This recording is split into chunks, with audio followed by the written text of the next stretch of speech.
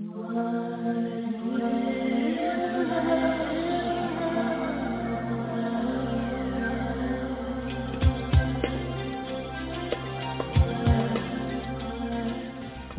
from the leading edge of humanity's consciousness evolution since 1997, this is News for the Soul, the #1 life-changing talk radio show in the world, according to Google, AOL, MSN, Alexa, and YouTube, and home to the largest totally free life-changing media library in the world.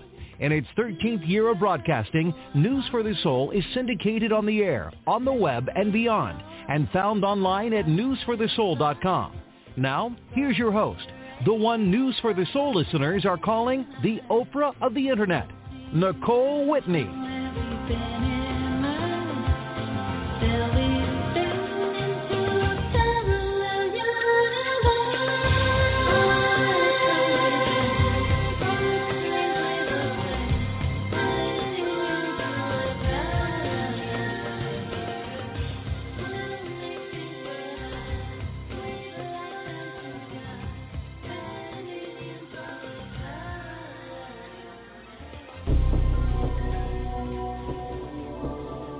Welcome to News for the Soul, Dr. David Hawkins. This is Dr. Hawkins. Hi, Dr. Hawkins. How are you? Fine. I'm so glad we connected. I first heard about your first book when I was actually at a talk with Wayne Dyer, and he had been explaining to the audience that he had changed this book had just changed his entire path. Yeah. And then I heard several other speakers say the same thing at other events, and I thought, I got to check out this book. My understanding is you have been able to map out energy levels of consciousness. Is that right? It was based on the discovery of how to tell truth from falsehood as part of consciousness research. We discovered that we could tell truth from falsehood, and the basis of it is really the basis of consciousness itself. The field of consciousness recognizes truth. It doesn't recognize falsehood. So it's not true versus false test. It's a true versus not true. And because consciousness itself is totally encompassing of all of mankind, and it's outside of time, temporal time, we discovered we could find the truth or falsehood of anything, anywhere in time or place. Any person that ever lived, anything they ever thought, anything ever written, every piece of music. In fact, we're currently doing a book with 1,000 calibrations of everything from the ancient pyramids to all the great philosophers, the great artists, and all the aspects of current society. So it's a really incredible research tool. So starting from the beginning, how did you first come across this concept? Well, I myself had some what the world calls enlightening experiences very early, and they tended to recur and then became extremely overwhelming in my late 30s. What was happening? Well, the first one began really at age 3 when, out of total oblivion, I suddenly became aware of consciousness. I became aware of existence. I had no verbalization for it, but there was a non-verbal awareness of existence, and instantly up came the fear of non-existence. If I exist, then it could have come about that I might not have come into existence. So that's in spiritual work that's called the polarity of the opposites. It's a duality, and really it doesn't get resolved until very advanced spiritual evolution, calibration level about 850. That took me 50 years. And then in teenage, I had a near-death experience in a snowbank, and in those days, nobody ever heard of such things. But in the middle of a blizzard, I climbed into a snowbank to keep from freezing to death. And suddenly a warm, it was obviously divinity. A warm glow, ever-presence prevailed, and there was no personal self left. The only reality present was this infinite love, in which any personal self totally dissolved. And in following that experience, I never mentioned it to anybody. What would you say about it? And but there was a transformation. I completely lost all fear of death. I've never had a fear of death. World War II, I often got killed a number of times, and I had no anxiety about it. If you go, you go. I mean, it didn't make any difference to me. Wow. Then in my late 30s, after some intensive inner spiritual work, the personal self disappeared permanently, which is called the mind stopped thinking, and there was only like a profound awareness of an infinite presence, which is what is speaking to you today, seeing as there's no personality involved. Personality is like utilized by the self with a capital S. And life after that point is spontaneous. So it's sort of an unusual story. Yes, it is.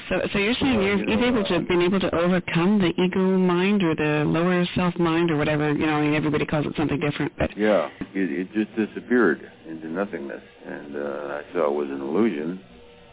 After that, it was practically impossible to function, and I did leave the world for close to 10 years, and then began to function again, and out of that came this research. I attended a lecture on kinesiology, and when I saw the kinesiology, which chiropractors and holistic health practitioners use rather widely, I saw that the test was based on a response of consciousness. It was impersonal. And that led to the research, which allowed me to calibrate the levels of consciousness possible to mankind from 1 to 1,000. And we found that anything that on that scale that calibrates 200 or over was true, and anything under 200 was false. And that which is over 200 represented power, and that which is under 200, which is detrimental to life, represents force. So that was a staggering discovery. That plus the fact that you could go anywhere in time and calibrate anything.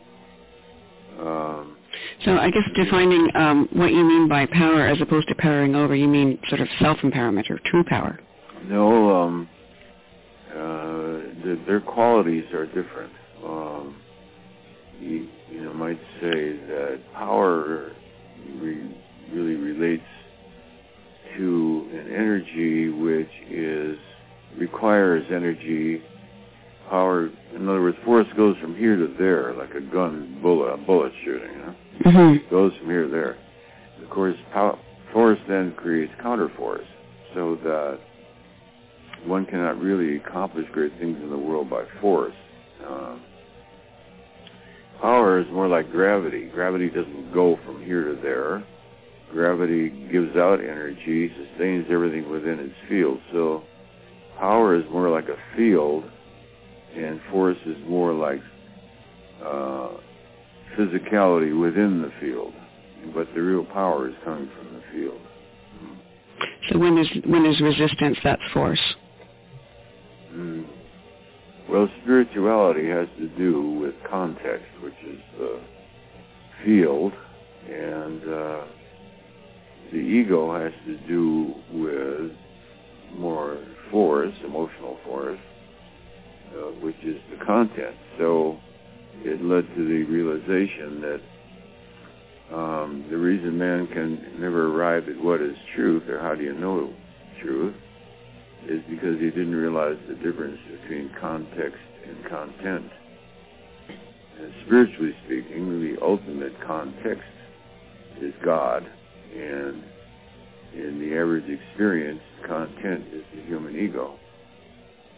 So that was, like redefining what is the problem. Yeah. How did you come to set a value for things? How did you get to that level? Setting a value for certain levels of power or force or different energies. Oh, yes, how to get a calibration. Well, we, by trial and error, ended up with an arbitrary scale of 1 to 1,000. It's actually a logarithmic scale. But you can say, in fact, anybody can set up their own scale. You can set up your own scale from 1 to 100 or 1 to 1,000,000 or whatever you want. And then you say, well, if everything in the universe that ever existed is, goes from 1 to 1,000, then where is the Statue of Liberty? Over 100, 200, 300, 400, and then suddenly you get a definition. And this is through the muscle testing, the kinesiology muscle testing, where your arm stays strong or goes down, right? Yeah. So what we mainly said was, if everything goes from 1 to 1,000, what number is truth? We got 200. So on the published map of consciousness, 200 is the level of honesty and integrity. Honesty and integrity. Critical balance point. Above it, everything makes you go strong. Below that, everything makes you go weak. Now, so from that point, once you defined a number, you're then testing everything to see where it factors in on the relative points of the scale, and using kinesiology. So how does it factor in, like if you know what you're testing? I guess we should actually describe how kinesiology works first before I ask that question. How does that work? Well, the way it's generally used throughout the world is with two people. Some people can do it by themselves by making a circle of their middle finger and their thumb and holding that circle, and then using their left hand, making a hook of their forefinger, trying to break that circle. When you hold something in mind as positive, the whole musculature of the body goes strong. The acupuncture system instantly recognizes truth, and you go strong. When confronted with falsity, much like an amoeba backs away from poison, the body instantly goes weak.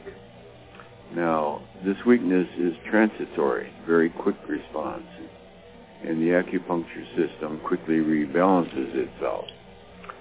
So to do the test, then, or what we do is two people. I ask the questions, and my wife will hold her right arm out parallel to the ground, and I press down with two fingers on the wrist of her extended arm, and I tell her resist. Okay, so the way I'll do it is I'll say, this radio program is integrous, resist. And if it's integrous, the person stays strong. If they're non-integrous, she goes weak, and we cancel it and tell them we can't talk to them. So did you test us? Yeah. So okay. Actually, the calibration comes considerably from intention. So we found to get accurate results, the two people doing the test themselves have to be integrous. Their personal level of consciousness has to calibrate 200 or over. Well, see, that was going to be my next question, is how does that factor in what they want the answer to be? Yeah, okay. So they both have to be over 200. And the intention of the question itself has to be integrous. So you can't use it to, like, make money on the stock market, because that intention would be coming from the solar plexus, gain, profit, money, etc. So one has to have a certain purity of intention. In other words, you're asking the question for the purpose of knowing the truth. So we discovered that the personal beliefs of the people doing the test have nothing to do with the response. That the response is impersonal. With this can be proven in a couple of ways. One is you don't have to tell the second person what you're holding in mind, and I often do it that way. I'll say, what I'm holding in mind is over 200, and her arm goes strong. It's over 300, arm goes strong. 400, arm goes strong. 440, arm goes strong. 450, she goes down. So, yeah, what I'm calibrating is probably around 445, maybe a book title. So they don't have to know what it is? No, so, the other person doesn't even have to know what it is. Also, the answer you get may be quite contrary to what you believe.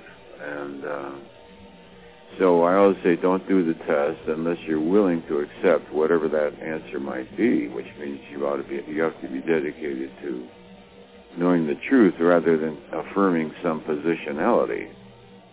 So definitely not being attached to the outcome. Yeah. In other words, you have to be more devoted to truth. In other words, you have to be devoted more to God than you do to the ego, because the ego has positionalities. Right. You know, a lot of people write me letters and they say, please calibrate this, that, or the other thing. They don't really want to know that. All they want me to do is confirm some prejudice they have in their own mind that some spiritual teacher off in some remote area is the savior of mankind or something, and I don't want to tell them that he only calibrates 180. Do you get a lot of calls like that? Do you get a lot of mail like that? We try to discourage it, but we get quite a bit. Wow. Piles of books and propositions and papers, sad stories. What we do is we teach the people how to arrive at the answer themselves. And if they're unable to do it themselves, we give them a lot of references to people who do it and know how to do it.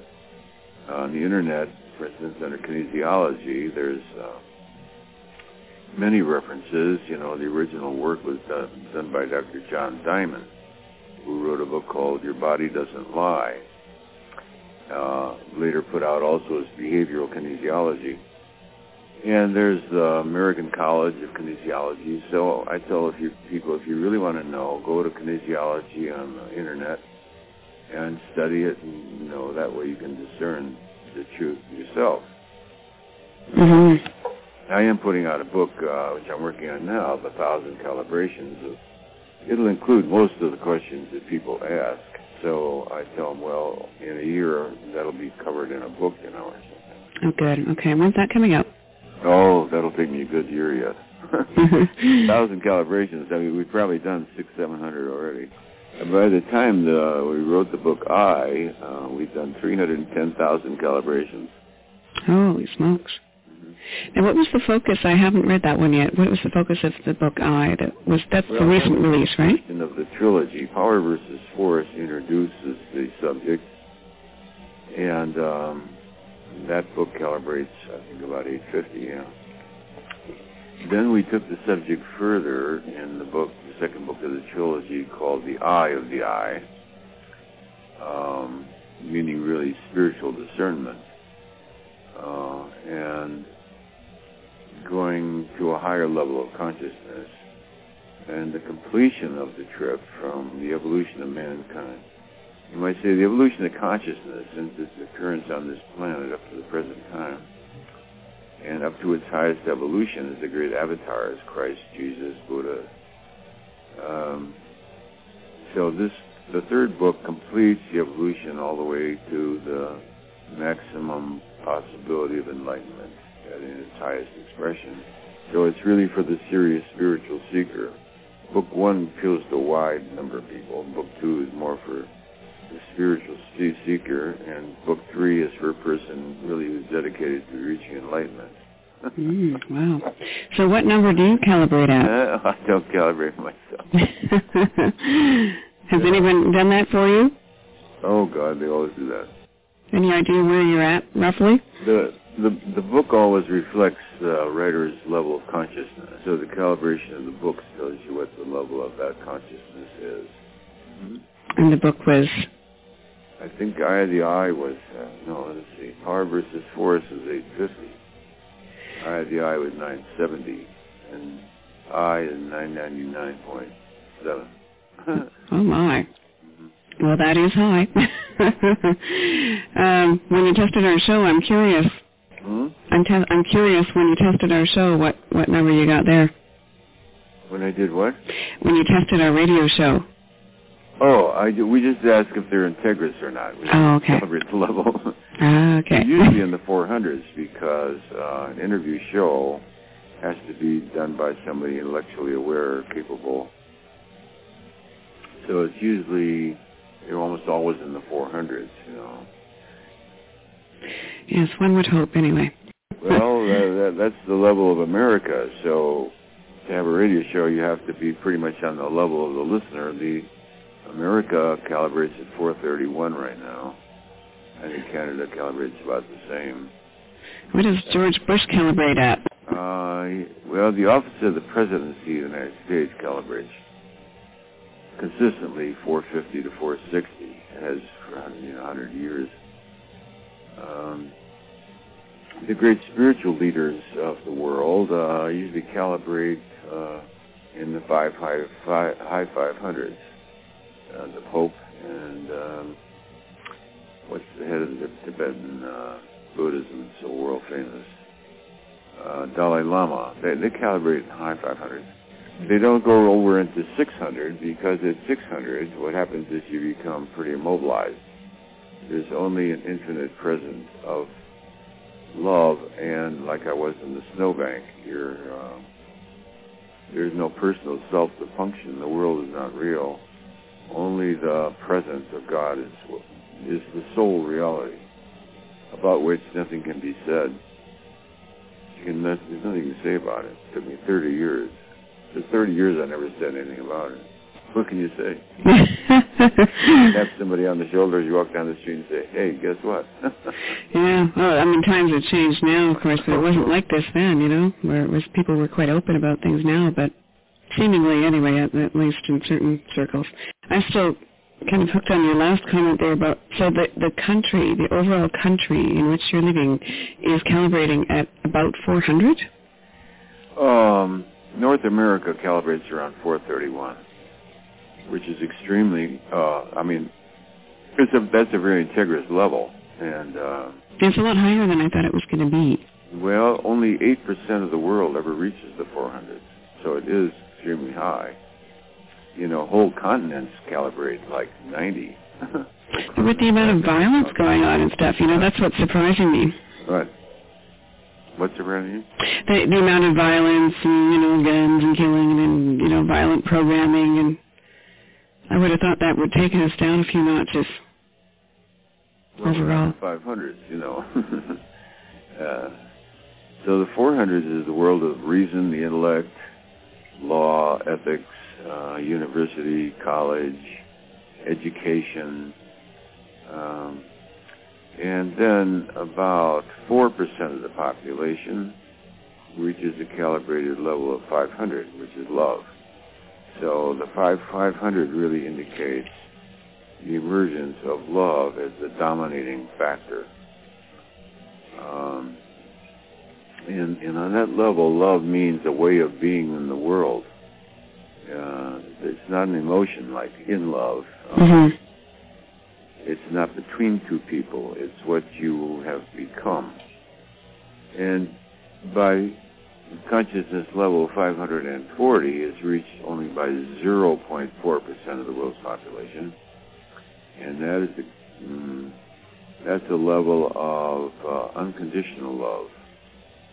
Unconditional love means as a person assassinates you, you bless them and say, thank you, brother. Yeah, total law of allowing there. That's a big one to get to. Yeah. And then at 600, as I say, that's the traditional level of true enlightenment. Most people don't function in the world after that. The majority at 600 becomes silent, and you don't have to stay with your body, by the way. At 600, it's quite, you have permission. There's a standing permission to leave the body. There's no obligation at all to either leave it or not leave it. And the power to choose at 600, eh? The power to choose. There isn't anybody to choose. The choosingness seems to be operating of its own, perhaps some karmic momentum about whether you're going to breathe yourself, continue with the body or not. I remember being in that state one time in which that state recurred, and it was in the presence of someone else, and I realized that if I didn't reactivate the body, he would think I died. That was my father. And then I saw he would grieve because he believes in death.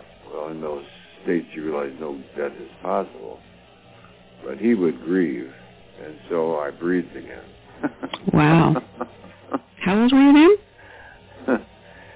Oh, teenage. So no one else knew what you were going through in that age, eh? There was no one to describe it to. Near-death experiences were never heard of. The only spiritual literature I knew of where it was religious in nature, the experiences of the saints. Anyway, it totally transformed the personality. It was never the same after that. What other people take seriously seemed always to me as a joke. Wow. So you found that you didn't get caught up in the drama of the surface level of things? Well, after some years, there is the capacity to re-energize what I guess Jung would call the persona.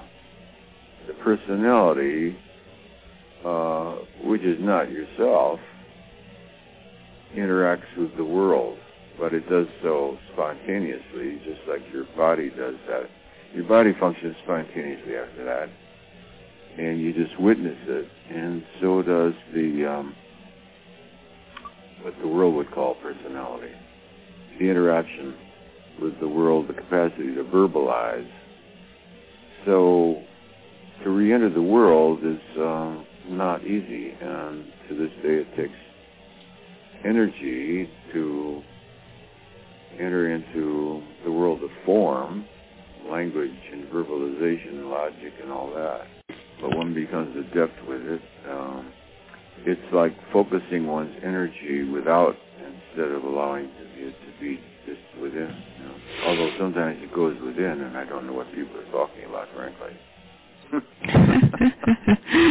Kind of go into a different space for a while. Talking about. Some kind of nonsense, anyway. But I noticed the personality, one style it has is it's endlessly humorous, and the humor comes up of its own. No, I don't think of jokes or anything like that. Just the most amazingly funny things come through, and it's just a way of being in the world. I'm definitely convinced that God has a sense of humor. It's an irrepressible sense of humor, and it sees paradox all the time, and that's why it's always laughing. Because it sees the paradox between the real and the imaginary, which the world calls real. You know, people will say, well, don't you worry about war and all that? Well, because from my position, life and death are all the same. It's immaterial to me. So what is your perspective of that right now? It sounds very strange. You understand what I'm saying? That life and death are all the same. Whether you have money or don't have money, whether the body survives or doesn't survive, is not comprehensible to ordinary consciousness. It sounds sort of somewhat mad, like a Zen master sort of, has the same attitude. Whether the body continues or not is really irrelevant. Why? Because the body's not who you are, and the body is obviously a product of this world. It's just a part of the evolution of the animal kingdom, and so it's sort of like a pet. Instead of being me, it's a pet, Everywhere I go, this body follows around, so I've gotten used to it all these years. That's a good way of looking at it, yeah.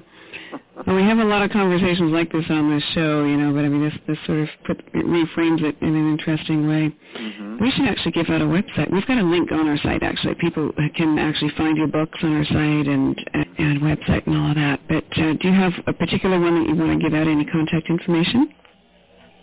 Well, there is one that has what people are looking for. It's called www.veritas, V like in Victor, ERITAS, pub.com. www.veritaspub.com. Okay, so they can get more information about your latest work there and everything? Yeah. Perfect. I don't know how to work a computer, but that's what it says on the computer. Well, that's what I wanted to ask you, too, is what is your perspective of what's going on with, this war on terrorism and global sort of upheaval.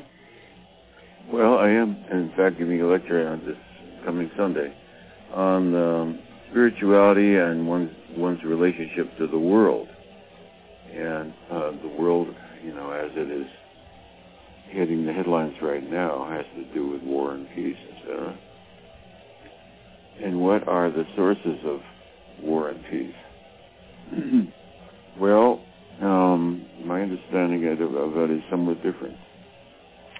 Peace is the natural condition when falsehood is removed.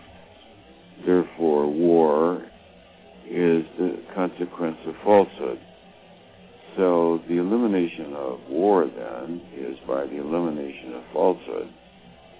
To be able to eliminate falsehood, you have to be able to tell truth from falsehood, which mankind has never been able to do. The consciousness level of mankind stood at 190 all these centuries, the last 1,000 years or so, which is below truth, because truth is at 200. Then in the late 1980s, for unexplained reasons, the consciousness level of mankind as a whole went from 190 to 207. Well, 207 is a totally different ballgame from 190. At level 190, greed and victory over others and all these kinds of things are excused. And when I grew up, you were supposed to be a success. Business was not constrained by ethics. They say, well, business is business. And an outright dishonesty. I can remember I was interviewed for a job where I was supposed to sell something that I could see would be, non-integrous, and the sales supervisor said to me, well, look, if you don't get their money, somebody else will. Well, at 190, that makes sense, doesn't it? At 207, you say, you begin to realize that, you're answerable for non-integrity, and it's no longer acceptable. So the world now is going through convulsions, because coming from 190 to 207 upsets everything. So you could look at the totality of mankind as though it were one person. And you might say war is like an appendix that's about to rupture. So it's a bit of a purification, cleaning house? Well, I got that Bush's intention was to take out the appendix before it ruptures and gets worse. That's what I got was his conscious intention, which he has sort of stated many times. He said, I took an oath of office with my hand on the Bible to protect the lives of the citizens, and it is my duty to carry that out. So I would guess, within his own understanding of integrity, he is doing what he considers to be integrous. But that's what he attested, that's what he believes anyway. Yeah, I think that's what he does. So, in other words, a person is integrous if they state what their position is and then live up to that position, you know what I'm saying?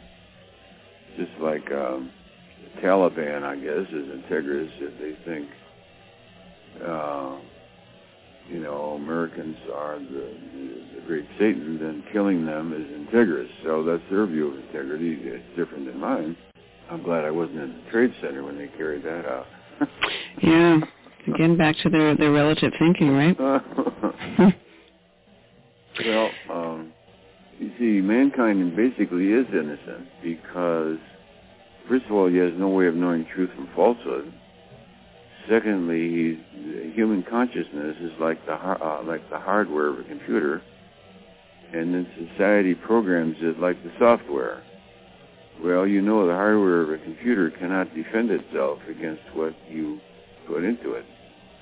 That's so right. You can convince people that anything is the truth, and in World War II, Goebbels demonstrated that. He had the science of propaganda down, and his thesis was, if you repeat a lie often enough, everyone will come to believe it, no matter how outrageous it is.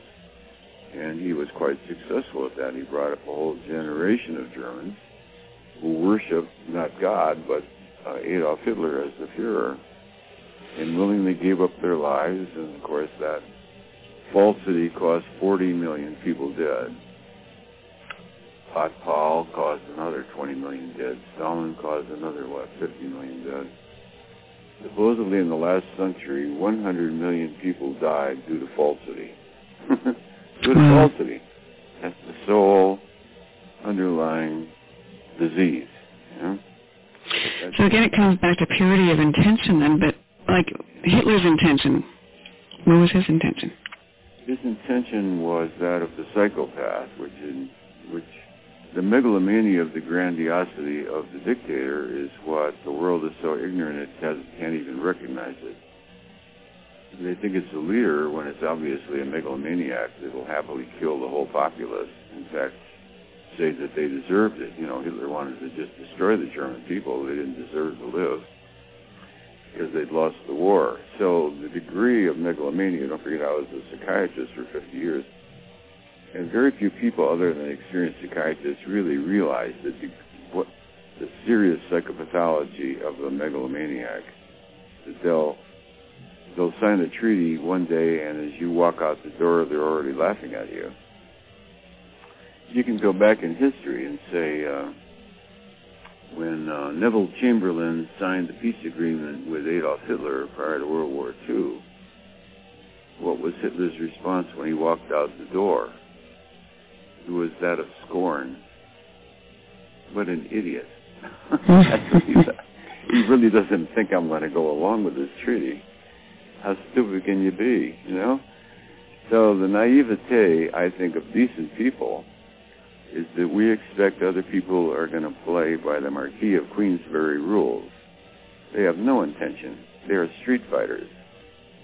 And hitting you below the belt is exactly what they intend to do. So we tend to project our own personality on other cultures and presume they are like us. They are not like us at all. Not the same values. Even the value of life itself is not valued in many societies. You don't even value being alive. Well, if you don't value being alive, what can you expect of such people, And this is part of what you see at play now with the current conflict? Right now, you see the megalomania again. What you see is an appendix that's been neglected, see? And finally it festers, and then the world has to react, and the balance of power shifts around. Well, the world's been at war throughout all of recorded time. There's no time in human history when there wasn't a war going on. In fact, at this time, people think Iraq is the only war. Iraq is not the only war. There's been half a dozen other wars going on for 20 years, and the media, it just doesn't catch the glamour of this war. This war is very glamorous. Wars are glamorous. In Africa, there's civil wars that have been going on for 20 years with savagery that makes Saddam Hussein look like a Boy Scout. They butcher each other and cut each other's legs off and disembowel each other and take their brains out while they're still alive. I mean, that's routine in Rwanda, Uganda, places like that. Ouch. The UN just doesn't pay any attention to that because it doesn't make headlines. It doesn't make headlines, and there's no big money involved in it. If all those people in those African nations had great wealth, then everybody, the UN and everybody, be all over it. They're poor countries, so who cares? They kill each other. The civil war has been going on for 20 years there. They massacre each other day and night, round the clock. Nobody cares. Have you ever worked out what the calibration is of the mainstream media? Yeah, it's in the 300s. That high, huh? Yeah, well, it is. Not all the media, but... What about news in general? Some of it's up around 400 or so, but the main media is in the 300s. NBC News, CBS News, all those, So that's above 200. That's Integris. It's not highly intelligent. Highly intelligent would be in the 400s. So what they consider a balanced view is often quite skewed. Yeah, well, one thing we've noticed with questions and interaction with our show, particularly since 9/11 and since, the war on terrorism and all this stuff, is people's trust level, because they're awakening more and questioning more, their trust level of a lot of things seems to be questioning, everything. And we get a lot of questions about, whether to trust the official story, whether to trust any mainstream media coverage, and where the information is really coming from. They're questioning everything, basically, which I guess is good in the sense of waking up. So what would your take be on that? Yes, I think the effect of this war is everyone on the planet more or less re-examining their own view of ethics, morality, responsibility. What is the difference between nationalism and patriotism? I think everybody's sort of re-examining their values. It's like a confrontation, a moral confrontation. Mm-hmm. And therefore, it certainly has a certain therapeutic value. And in crisis always forces people to re-examine their values and goals, the meaning of life, and what they're willing to die for, if anything. Yeah. Or what they're willing to have other people die for, usually. Mm-hmm. Yeah. I remember one woman, I'm being interviewed on television, and she comes out of some revolutionary cause, and a lot of people died. And so the commentator said to her, well, what about all the people that died? She said, well, some people have, that's just the price of the cause. Because she meant her cause. The cause that she was championing.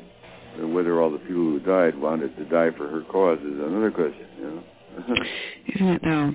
So how do people take this into, what's the first step for people listening as far as applying this application, power versus force, into their lives?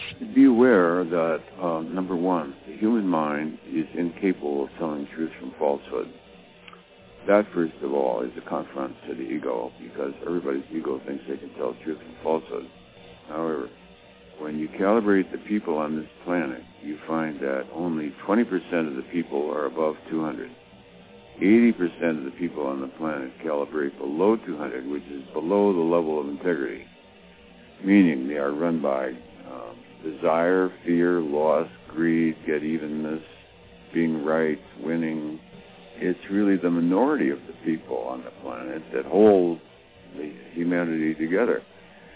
And, of course, the reason they do is because they're so far more powerful. So when you calibrate these energies, you're calibrating levels of power. People at the bottom are very destructive and more numerous than people at the top. But the people at the top have more power in that their consciousness tends to dominate the field. So people who are dedicated to peace, sincerity, compassion, love, charity, they radiate into the world an energy field which counterbalances thousands of people who are thinking negative thoughts. The negative thoughts are weak. They're weak by comparison. So all you need is one field of gravity to hold the whole universe together. So those elements in society which uphold truth then tend to counterbalance so that the world doesn't disappear into self-destruction. We're close to it. In the 80s, the Russians had a great super bomb design, which if they lost the war with the United States, would destroy all life on Earth. And they were actually into this super nuclear bomb. How intelligent is that, eh? Yeah. We'll show them. When you look at the degree to which the human mind is prone to madness, the way, right now, on the other side of the world are people who believe that, the suicide bombers, that, you go to heaven if you blow up a busload of 30 children on the way to school. I mean, that's madness of such an extreme degree. Extreme degree. I mean, really extreme. And that thousands of people can actually believe that is frightening, to tell you the truth. It's frightening to think that. The bottom line is we can evolve to higher levels, right? Just because we calibrate now today at a certain level, we can evolve to a higher level. Yes, but we're extremely fortunate. We're extremely rare.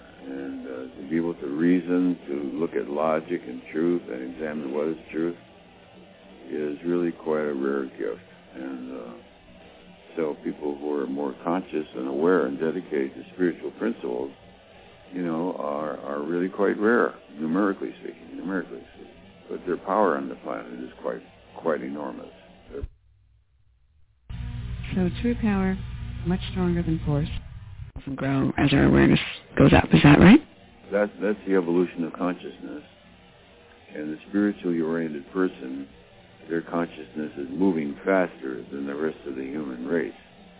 So they're often at some disparity with the way the populace may view something, because they're moving ahead. And their goal is not worldly gain, but internal realization of the truth. And so their goals are somewhat at disparity. The world is primarily interested in being right and winning. Those are the only two things they really care about.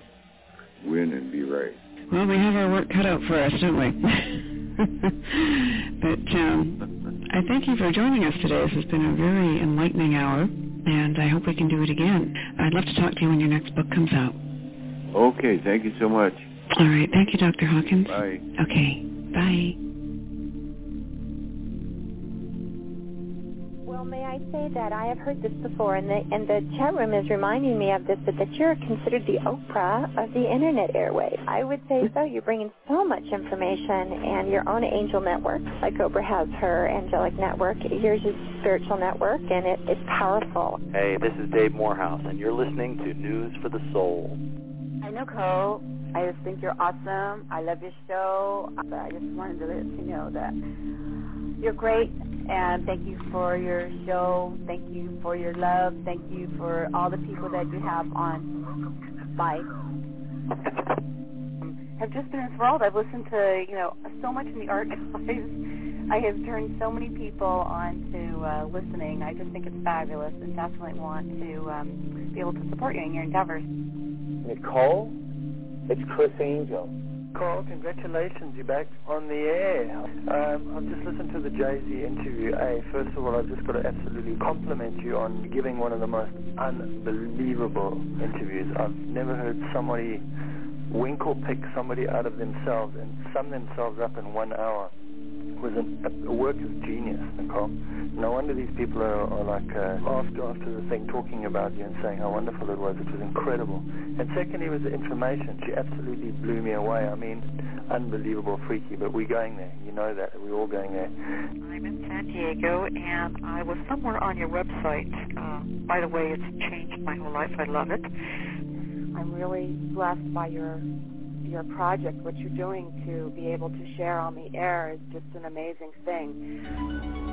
It's not just a show. It's a movement. You're listening to News for the Soul, the #1 life-changing radio show in the world according to Google and AOL, and the largest free life-changing audio resource on the web. We feature the top luminaries in the evolution of human consciousness and have kept all of our shows all free, all of the time, for the world to hear. In a recent listener survey, News for the Soul listeners responded with overwhelming appreciation and praise, which they summarized with this one powerful statement: News for the Soul is not just a show, it's a movement. Go to newsforthesoul.com to see for yourself. That's newsforthesoul.com. How would you like to learn how to bend metal with your mind for real? Well, you can. News for the Soul is home to the one and only Spoon Bending Kit, an instantly downloadable digital gift that contains 2 hours of audio and visual instructions designed to get your mind out of the way and teach you how to truly affect solid matter just with your thoughts. Find out once and for all how you are affecting your reality with every thought you think. Don't let anything block you from creating the life that you want. Download the newsforthesoul.com Spoon Bending Kit today. Just go to newsforthesoul.com right now. That's newsforthesoul.com. For years, News for the Soul listeners have had a direct experience with their power to create their reality through our exclusive Spoon Bending Kit, a mind-over-matter training that teaches you how to bend metal with your mind for real. Well, what if you can use that same technology on your finances? What if you can take your same intention power and use it on the so-called recession? Well, you can. News for the Soul has just announced the release of its newest life-changing kit, the Prosperity Kit. We have combined the intention technology of our spoon-bending kits with a decade of research to create a program that has the power to change your financial life. Isn't it time to transcend fear and live the way we intended? For real? Go now to newsforthesoul.com and click on the Prosperity Kit banner. That's newsforthesoul.com. It's not just a show.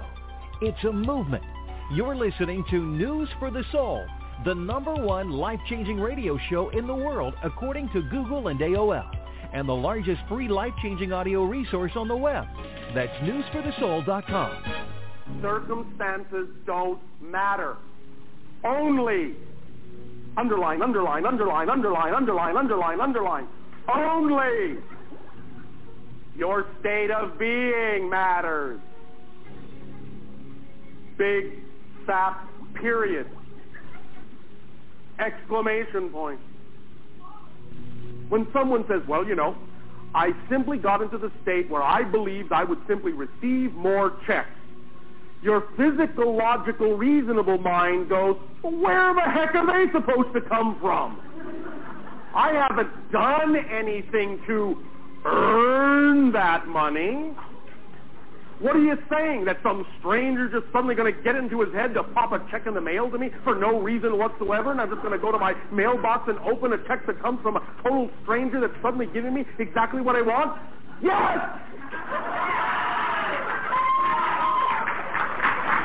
Yes, that is what's being said. When you stop needing it to make sense, then you'll make dollars.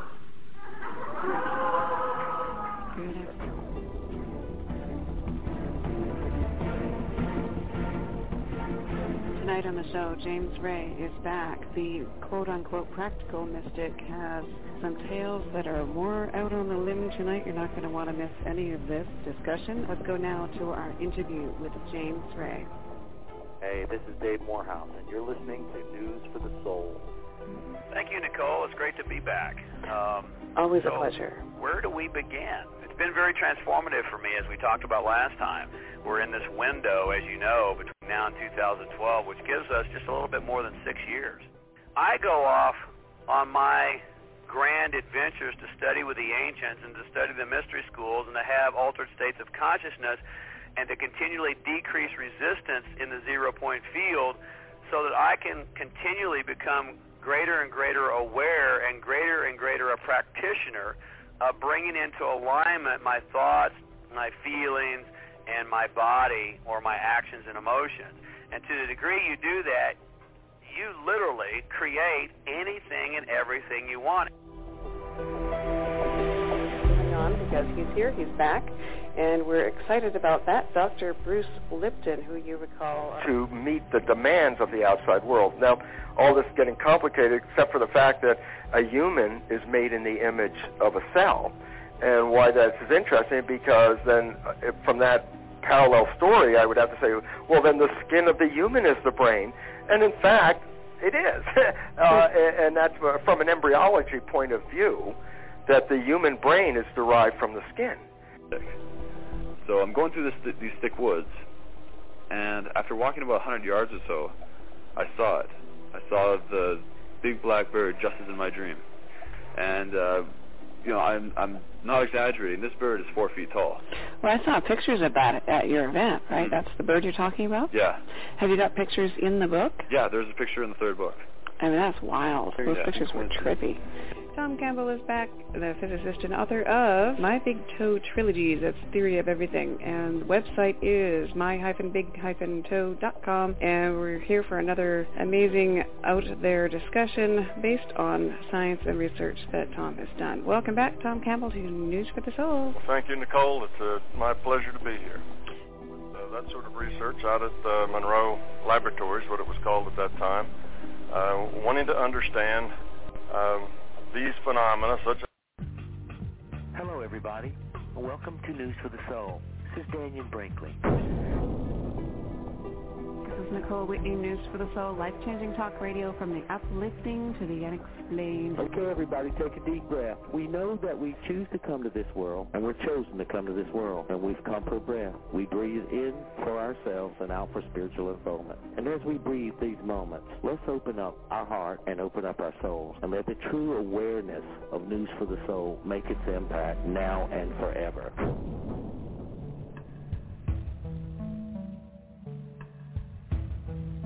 Good afternoon, good evening, everybody. I'm Nicole Whitney, and it's News for the Soul time. We're live, and that is life-changing talk radio from the uplifting to the unexplained. Definitely we should have both of those ends covered today, because we're talking about death, well, near-death experiences. And to do that, we're going to be bringing on our guest for the hour, Dr. Jeffrey Long of the Near-Death Experience Research Foundation. That you can find online at NDERF.org, NDERF.org. And he's actually a practicing physician out of Tacoma, Washington, and he's done years of research in this field, has lots of stories to tell. So today we embark on the adventure. What we're going to do is take the commercials now, get them all out of the way. We can go straight through to the top of the hour with Dr. Jeffrey Long on News for the Soul. Don't go away.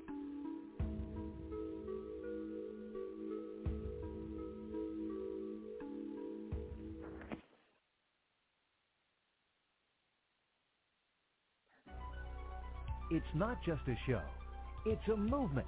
You're listening to News for the Soul, the #1 life-changing radio show in the world according to Google and AOL, and the largest free life-changing audio resource on the web. We feature the top luminaries in the evolution of human consciousness and have kept all of our shows all free all of the time for the world to hear.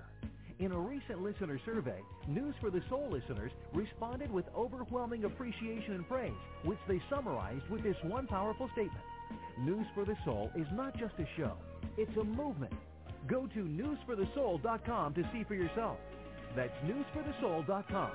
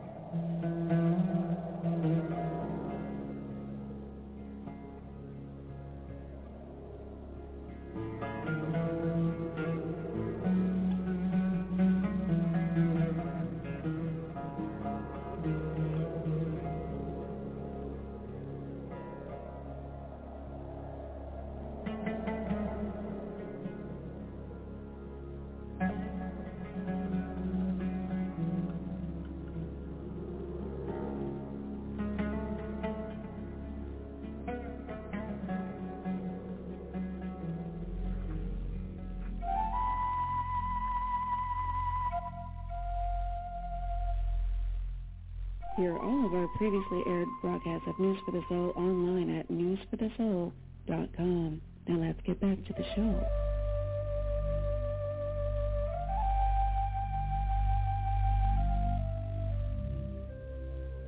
And we're back. I'm Nicole Whitney, and this is News for the Soul. We're live.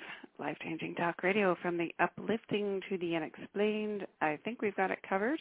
And I think we've got Dr. Jeffrey Long on the line now. As we mentioned before going to break, we're talking about near-death experiences on News for the Soul. Now, Dr. Long has done extensive research. You can find him online at NDERF.org. And let's welcome him on and start the adventure. Dr. Long, welcome to News for the Soul. Well, it's my pleasure to be here.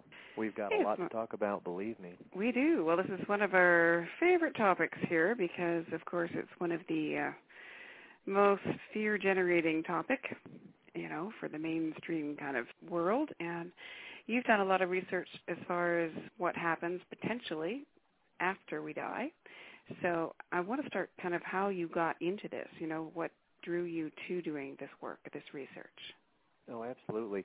And that's a really good question. Here I am, a physician, and from all of you that have interacted with physicians. We're very evidence-based people. We tend not to believe things that are outside of reproducible, everyday, somewhat narrowed reality type of thinking. And yet here I am as a physician that is studying extensively near-death experience. Well, the way I got started actually is quite interesting.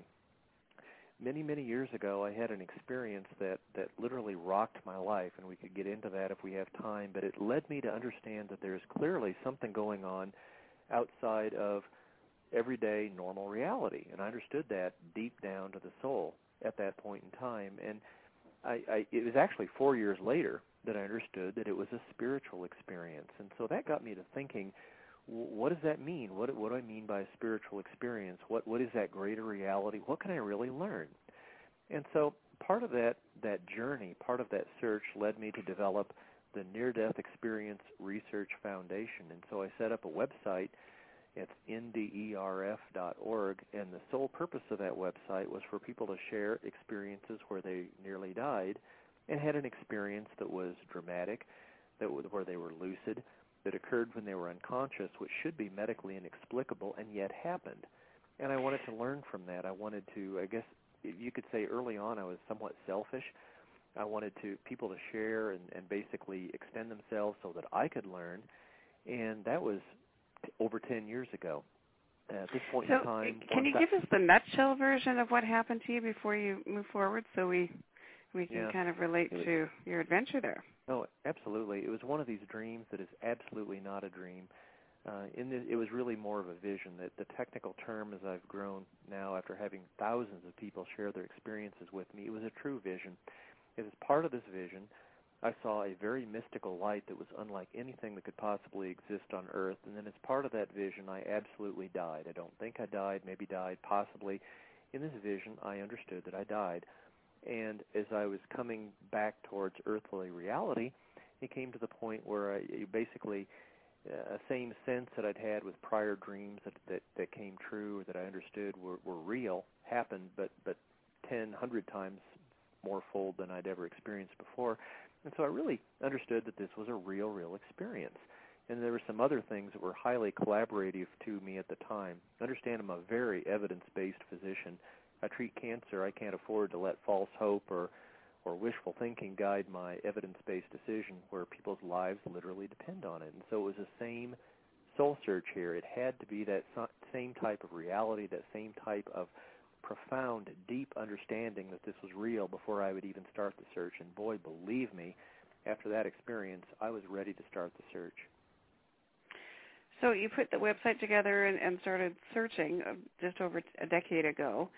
Mm-hmm. What kind of, how did you start collecting the stories? Well, I was curious. After a period of many, many years, I came to understand that I had a spiritual experience and that there was something more going on in the universe than you could necessarily measure or objectively quantify by every scientific tool that I had been taught my entire life, that there was much going on in terms of us as beings than I had ever been taught in medical school. And so as part of me learning that, I turned to the greatest mentors that I possibly could, that being people that have actually had near-death experiences. So in August 1998, I set up the Near-Death Experience Research Foundation on NDERF, and that was the beginning of the journey. And what did you start finding out? Well, I was open-minded. I've always, thank goodness, tended to be open-minded and be very evidence-based. So the evidence had to lead me to my conclusions that I have today. And the evidence that I was relying on were people sharing those most exceptional experiences that they'd ever had in their life, near-death experiences. I didn't know what I would find when I first put up the website. In fact, it actually wasn't, although I started in August 1998 with the website, it wasn't until December 1998 that I could download our first batch of 22 people that miraculously had found my website, even though it was not highly ranked in the search engines at that time. And downloaded it and said, well, teach me, show me what you have seen, share what you have seen through your own eyes with what you can share with me in words. And I was blown away. I was absolutely astounded. There was no doubt immediately after reading even less than the first 2 dozen people that ever shared with me, that clearly something can happen at the time of death. You can have, even while unconscious, even while clinically deaf, you can have these types of highly lucid, organized experiences.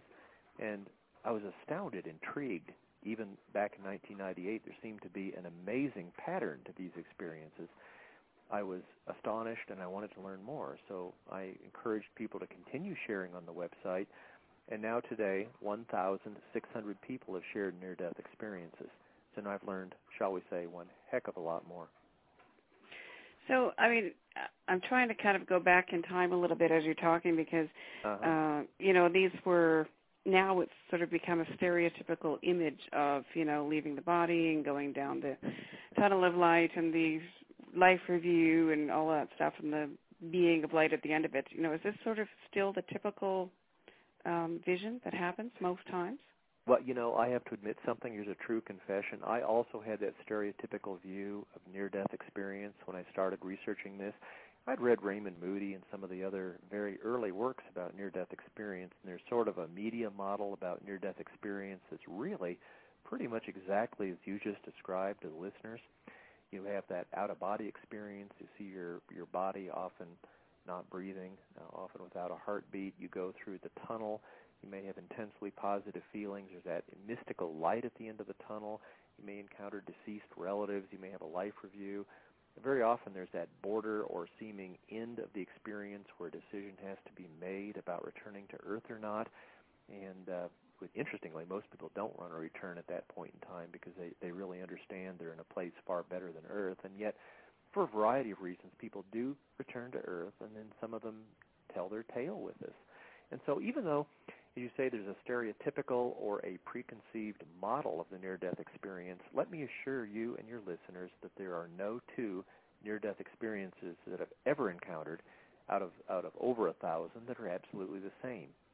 Every two near-death experiences are absolutely different. And yet, throughout, by the time you review that many near-death experiences I have, that type of consistency, that type of pattern is overwhelmingly clear. There's no doubt that that's a part of the pattern, even if no two near-death experiences are the same. Interesting. I don't know if you were aware, but for the first 2 years of News for the Soul Radio, my co-host was Dannion Brinkley, so of course I had picked his brain extensively on the issue whenever I could. I know Dannion well. I've met him personally. He's a heck of a great guy. I used to call him famous dead guy. yeah, maybe famous dead guy times two. He died twice, as you know.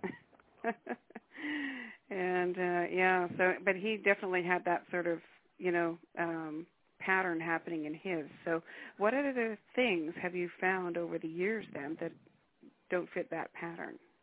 Well, again, since no two near-death experiences are the same, we found a whole lot about this. I guess what's more impressive is that there really is a pattern.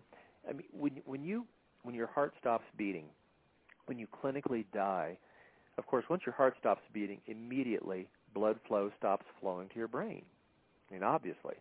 But a number of researchers have studied electroencephalogram measurements of brain activity, that's brain electrical activity, and very clearly and consistently across multiple studies, 10 to 15 seconds after your heart stops beating, you do not have any brain electrical activity. So therefore, at that point in time, it is absolutely impossible to have a conscious, lucid, organized experience. You cannot have a memory at that point in time. It is.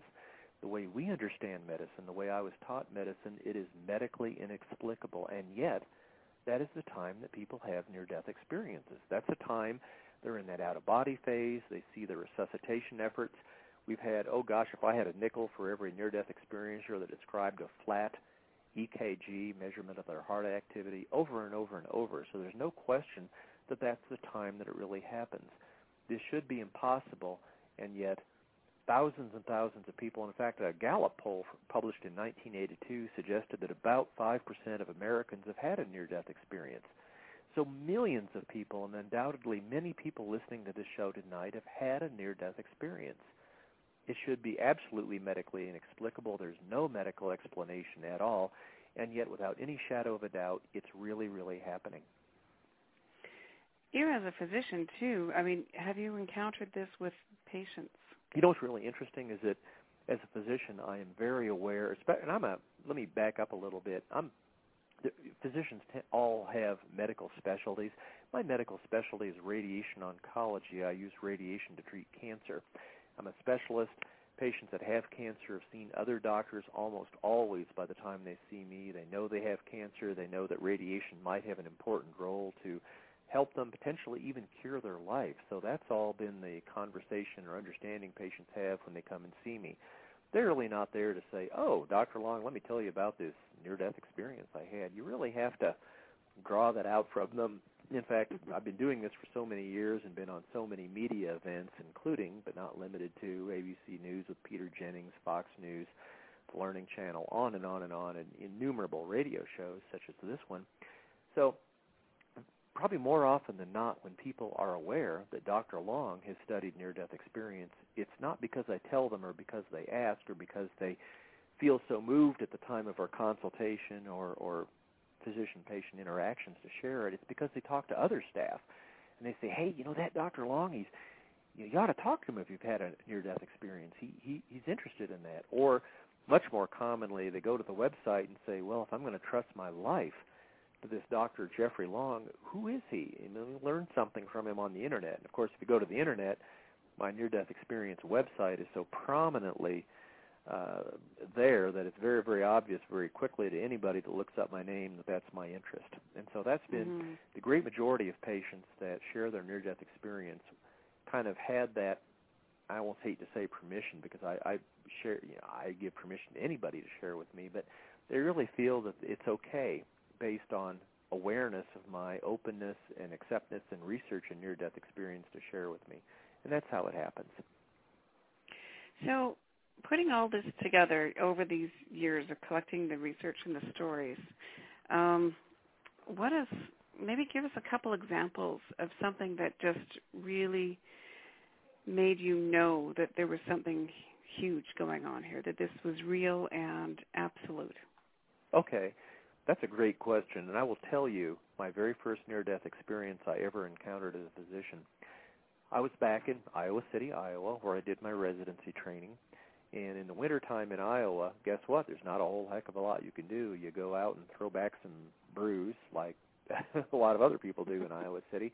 But I had some friends visiting from Chicago, and my friend had a wife. I knew him from college. I was in my residency training in my medical specialty of radiation oncology. And my friend's wife was there, and she was just flipped off that she had an allergic reaction while she was undergoing an operation and coded and died on the operating table, and that was all she said. Well, I said, huh.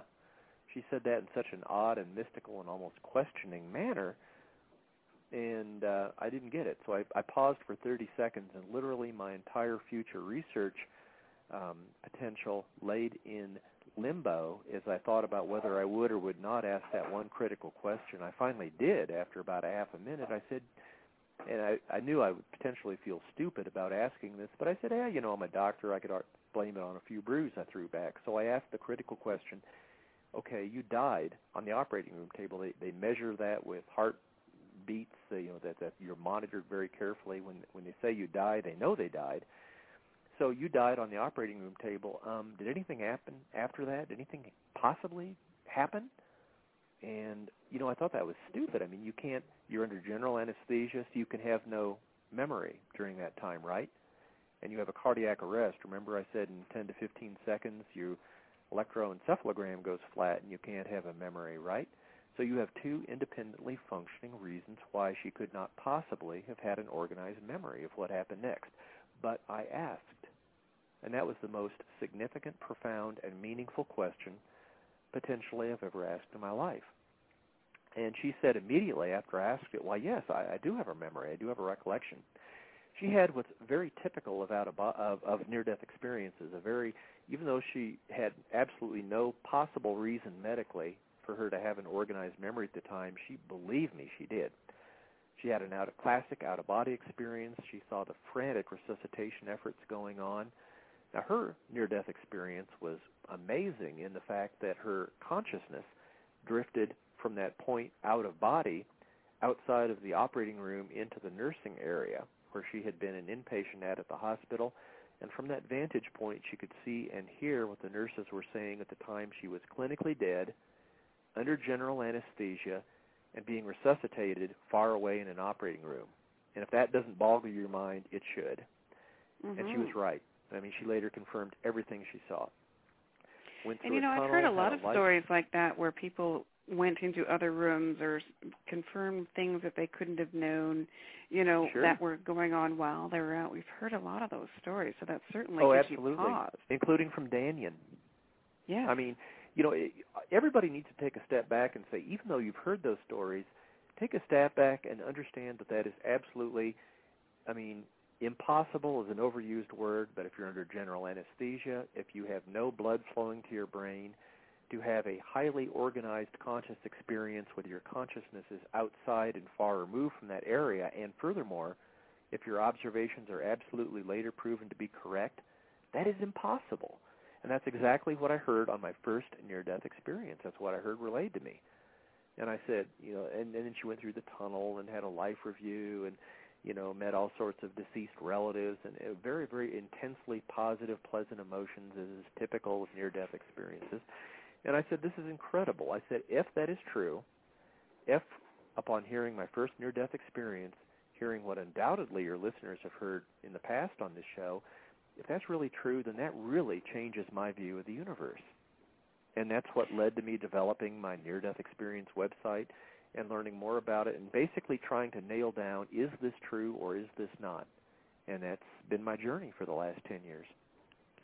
Well, that's the thing. It has to change your view of the universe if you know, if that many people are having, you know, things that you can confirm and back up and, you know, compare with scientific data. I mean, what about all of these theories that they throw at you as far as what might be causing these, you know, so-called near-death things? I mean, they call them hallucinations or dream state things, or you know. Okay, well, I hesitate to interrupt, but you mentioned two words: hallucinations and dreams, and I want to review, to the extent we have time, every possible alternative explanation for near-death experience that you can possibly come up with. So let's start with those two.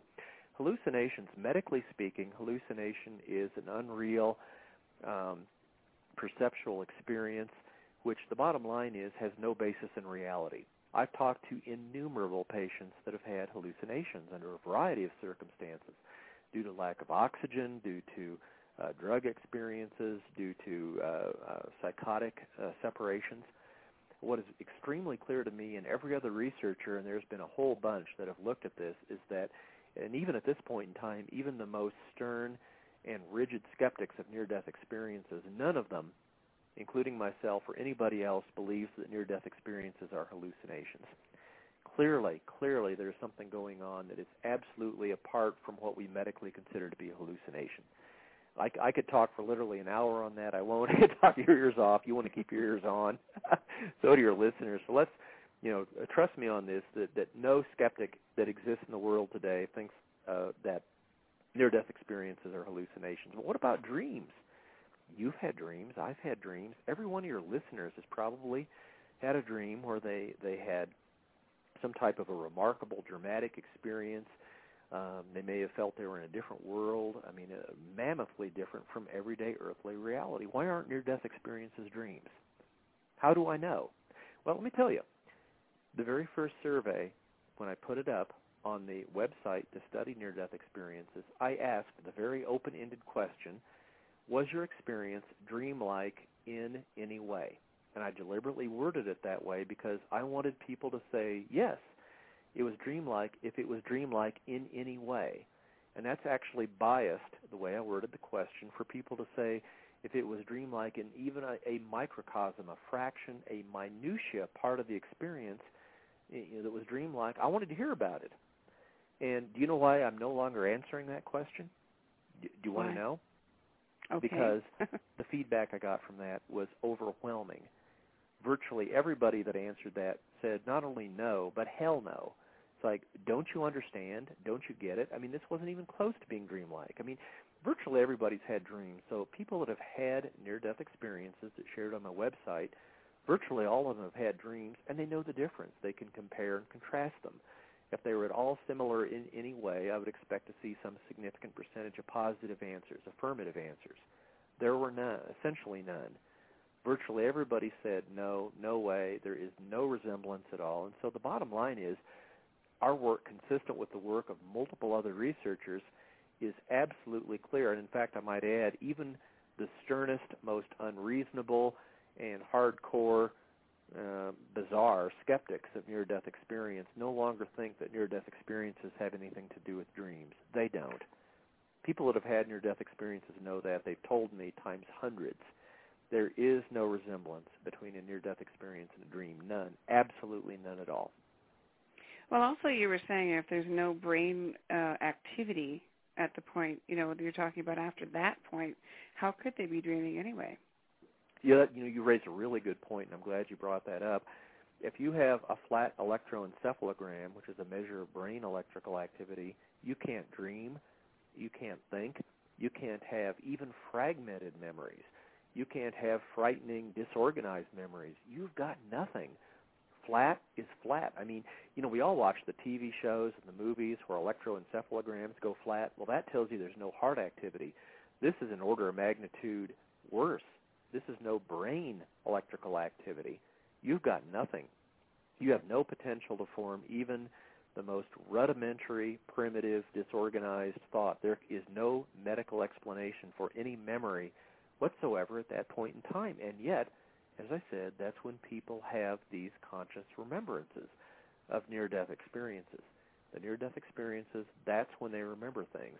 That's when they see themselves being resuscitated. That's when they're having these out-of-body experiences. And to reiterate my previous point, there is absolutely no medical explanation for a conscious memory at that point in time.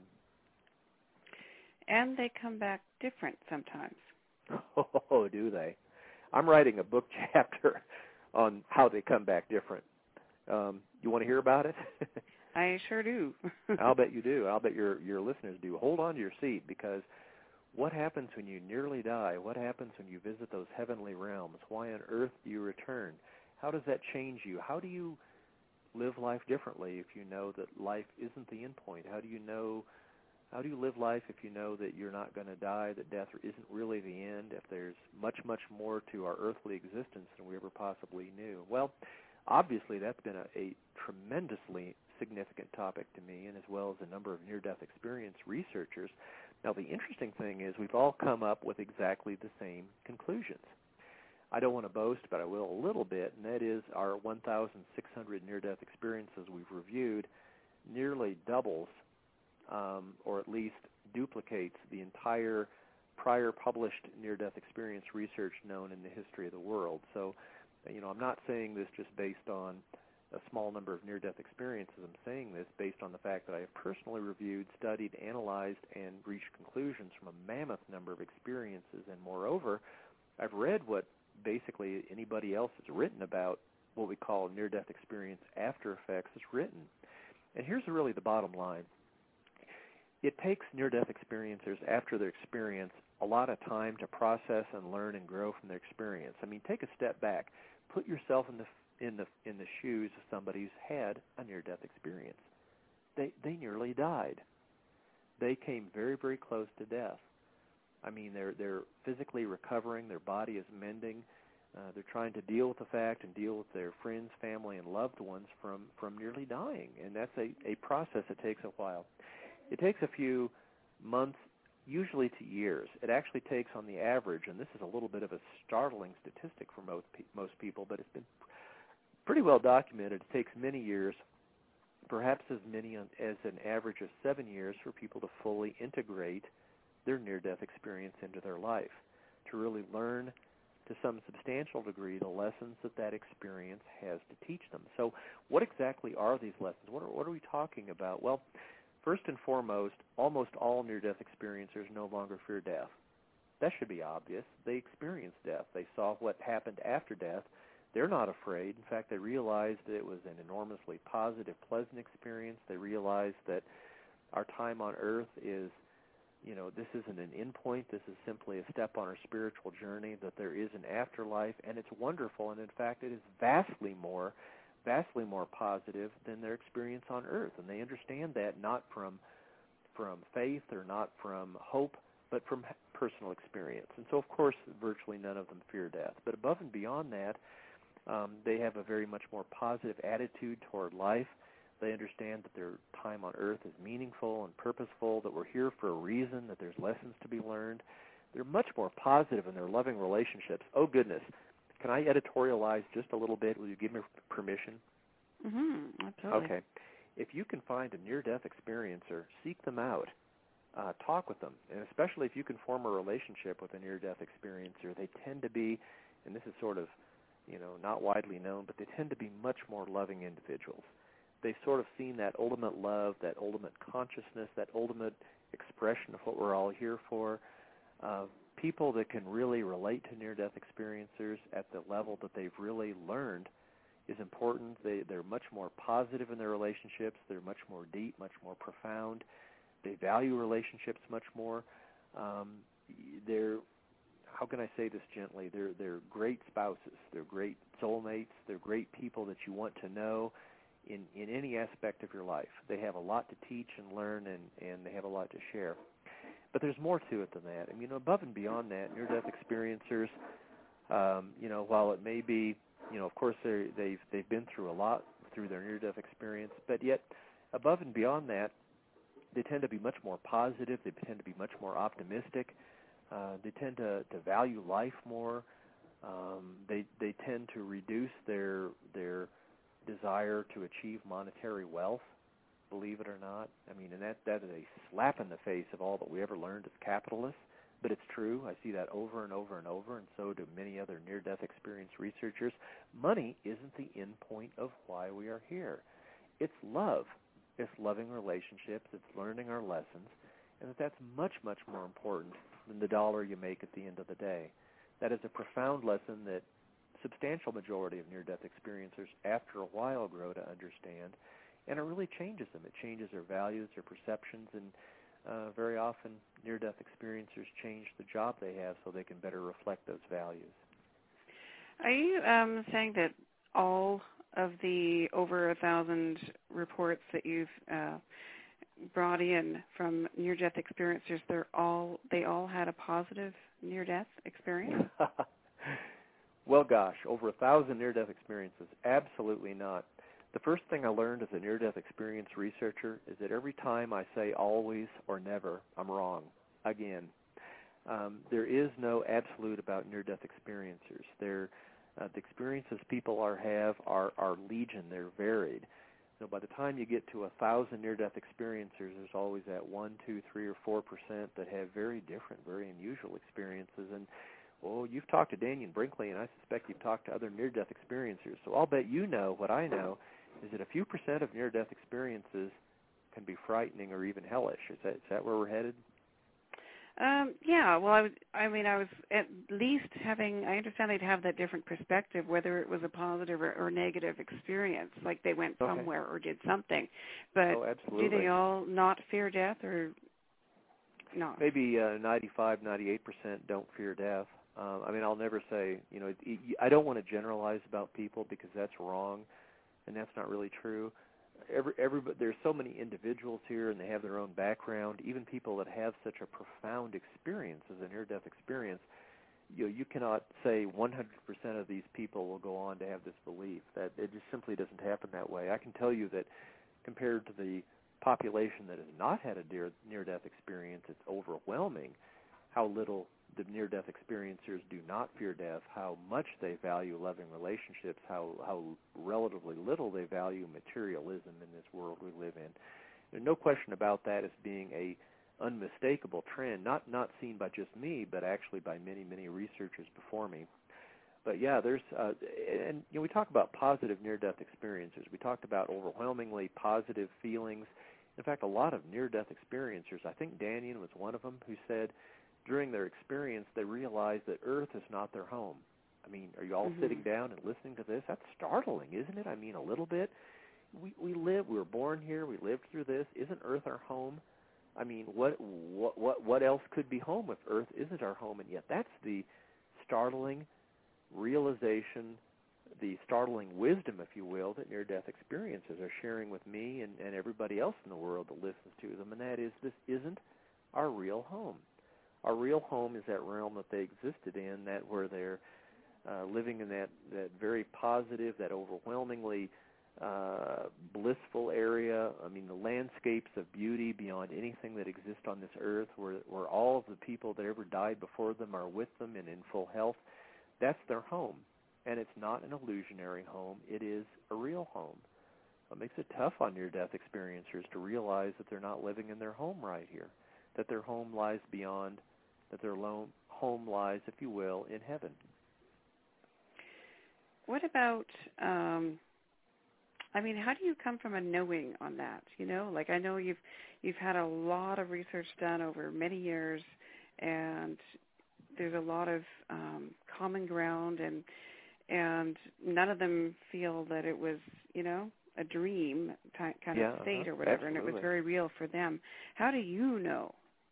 Boy, that's the million-dollar question. Okay, are you sitting down? That's a very important question, and I wish more people would ask me that. You and probably all of your listeners are saying, hey, this is really interesting. Here's a physician. Here's a guy who's listened to over 1,000 near-death experiences, and he's not talking using words hypothesis or possible or probable. I seem to be using words that express a knowing, and you're very intuitive to pick up on that and very correct, I might add.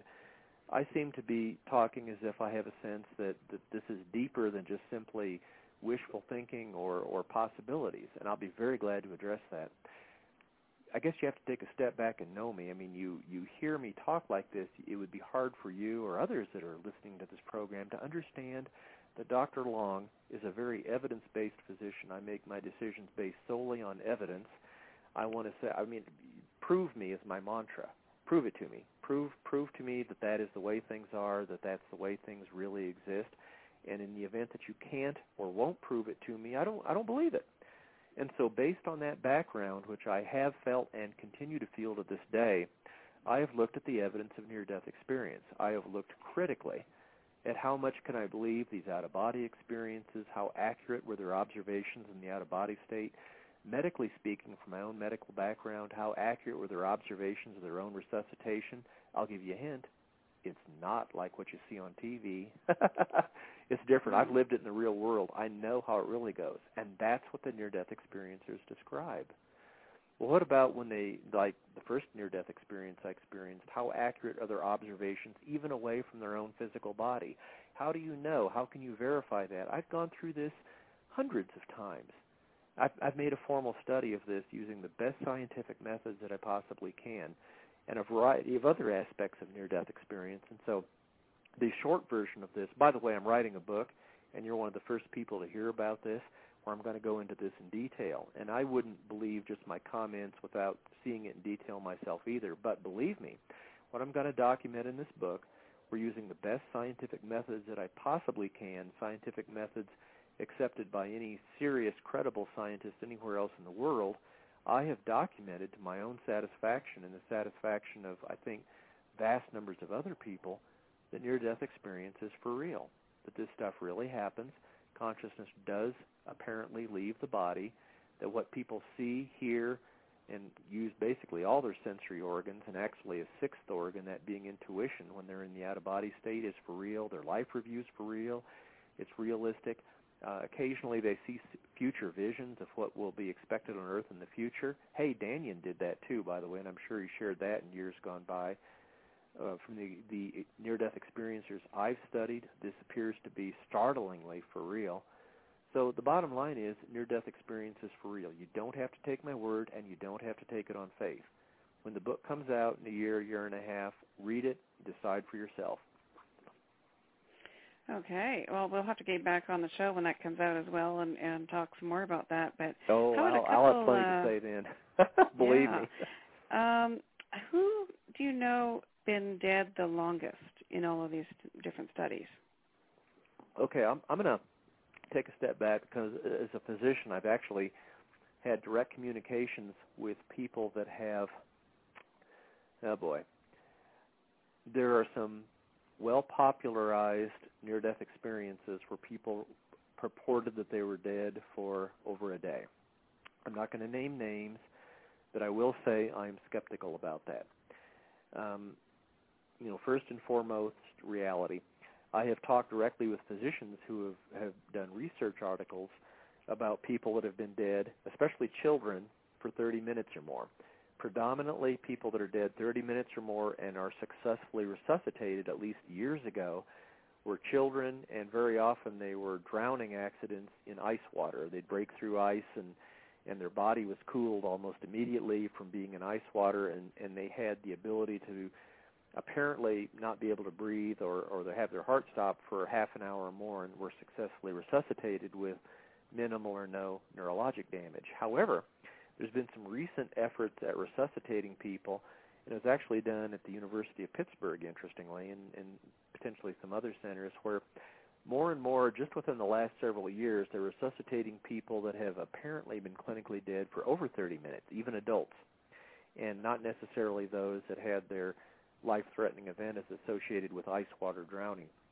Now, what's really, really interesting about this is that we're going to have more and more of these people have near-death experiences. In fact, there was an interesting TV show, and I won't mention the channel, but they were talking with me about this near-death experiencer who, went through these really, really, truly cutting-edge resuscitation efforts where we're getting people turned back and brought back to life, whereas even 5 years ago it would have been considered impossible. And, of course, more and more of these people are going to have near-death experiences. And so, as best I can tell, you're an adult. Your chance of being resuscitated successfully after no heartbeat and respiration for 30 minutes, very, very small, but not zero, and a lot better now than it was 5 years ago. You get out beyond an hour, almost certainly zero. So, but that's medical science advances on. If there's one thing I respect as a physician, we're getting smarter and more knowledgeable and more effective in how we administer our medical practice day after day, week after week, year after year. You've got a better chance of having a cardiac arrest and being resuscitated today than you ever had before, and in the future, an even greater chance. And a lot of these people will have near-death experiences. Has anyone tried to, this is kind of an obscure question, but it's just coming to mind as you're talking, but has anyone tried to, kind of like in that, movie Flatliners, I don't know if you ever saw it, but has anyone tried to induce the the experiment? Gosh.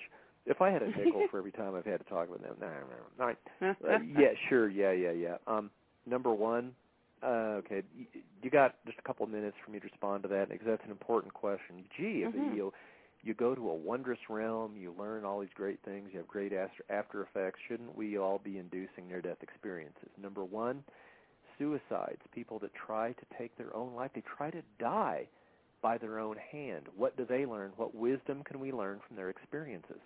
Well, gosh, I've only studied a few hundred of those over the years gone by, coupled with the research of a vast number of suicide NDEs, near-death experiences, by my research colleagues. Let me tell you and every listener, the first piece of wisdom that comes from suicides that attempt suicide and have a near-death experience is they quickly learn, as part of their experience, that they made a huge mistake, that suicide is wrong.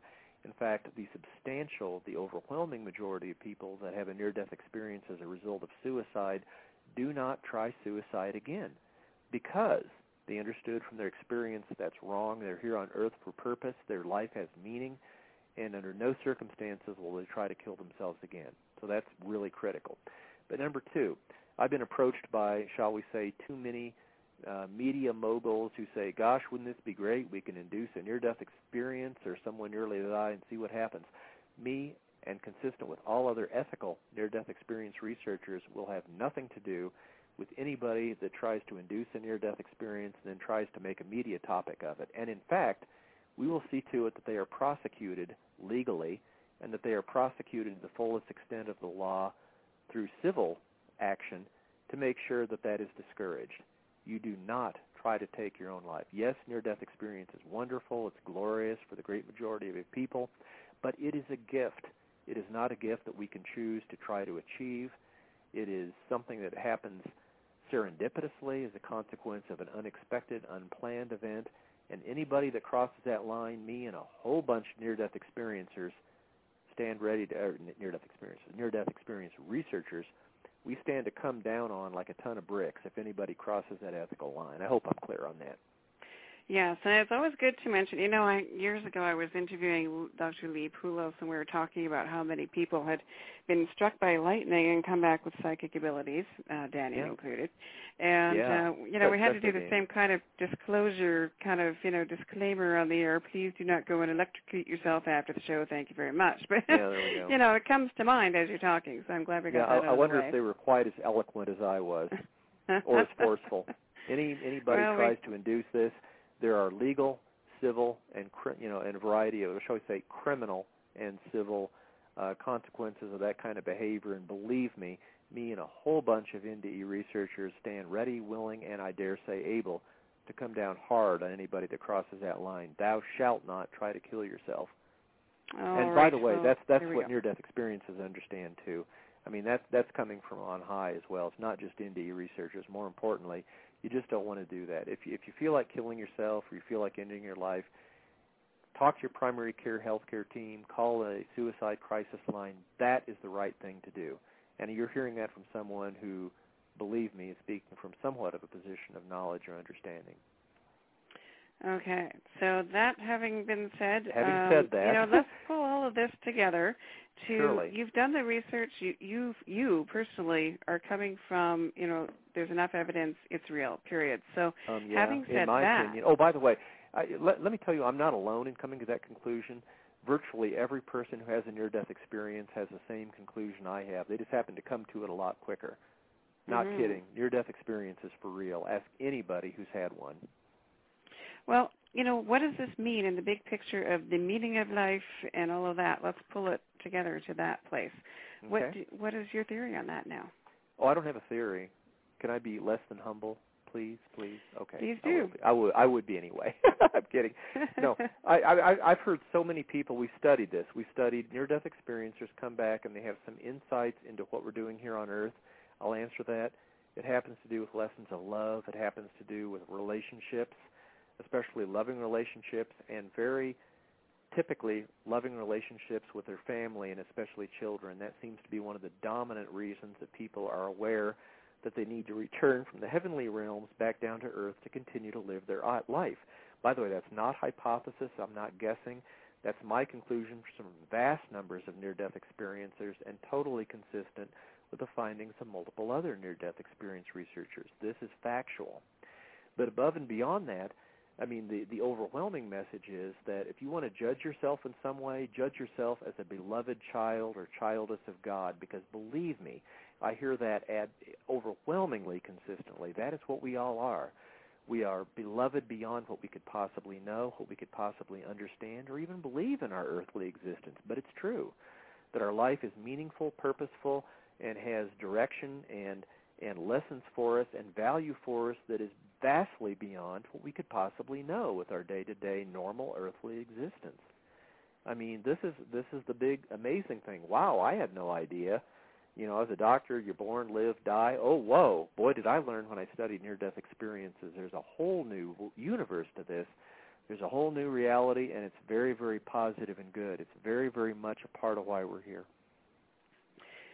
So, we're a couple of minutes to the top of the hour, and you're talking to, you're preaching to the converted in some form already, because at least in theory, a News for the Soul listener would already be aware of themselves being more than the physical, and thusly on the, seeking path in life, in this place. Trying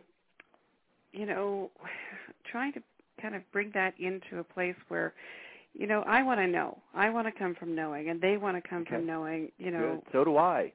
Yeah. Now you're preaching to the choir, that being me, but go ahead. Yeah, because when, News for the Soul is all about empowerment and coming from direct experience, and, we've covered that we aren't going from direct experience in that way. So how can we assimilate this information and really know? Right. Oh, that's a really good question. How can you really know? How can you go beyond faith and say, I get it, I understand this? Number one, talk to as many near-death experiences as you can. Listen to this show. Every single time it's on, I'm sure there's going to be near-death experiencers in the future. Are you hearing me, listeners? This show will bring you the original source of data that you can decide. IANDS, the International Association for Near-Death Experiences, has near-death experience groups all around the world. Look them up, IANDS.org. Go listen to these people, talk to them, ask questions, be as critical as you want. Go to the website that I have developed and that my soulmate Jody has developed, nderf.org. Read any one of the over 1,000 experiences posted on the website and join the bulletin board and be as critical as you want to be. Ask questions, be skeptical in your own way and in your own time, but believe the evidence. That's all I ask. There we go. Well, we are at the top of the hour. Dr. Jeffrey Long, thank you so much for taking time out to talk to us today. It has been a sincere pleasure. All right. Well, I hope we'll do it again soon and keep us in the loop with your upcoming book and such. Wonderful stuff. And I want to know. I'm going to be looking more. And, who knows, maybe we can do Near-Death Story of the Week segment on News for the Soul. That would be lovely. The stories they have to tell. So there we go. Thanks, everybody, for tuning in. This has been News for the Soul with Nicole Whitney. Visit us anytime online at www.newsforthesoul.com, where you can listen to all our previously aired shows at any time and so much more. Have a great week, and remember, what you focus on expands.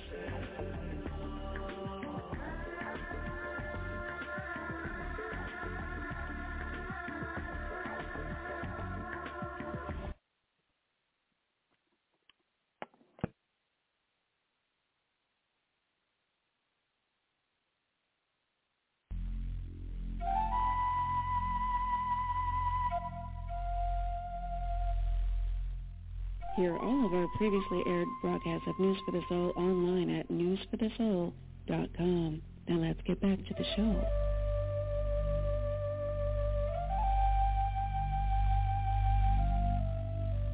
And we are back. Happy Friday. I'm Nicole Marie Whitney, founder of News for the Soul, life-changing talk radio from the uplifting to the unexplained, now in its 23rd year, and boy, are we busy this year. Right now, very excited to introduce you. Well, I don't need to introduce you, but you will remember him. Best known for his Golden Globe-nominated role in the series Happy Days, Anson Williams is also an award-winning television director, writer, producer, and entrepreneur. We're going to talk to him about how he's contributing to the front lines during this coronavirus episode on the planet.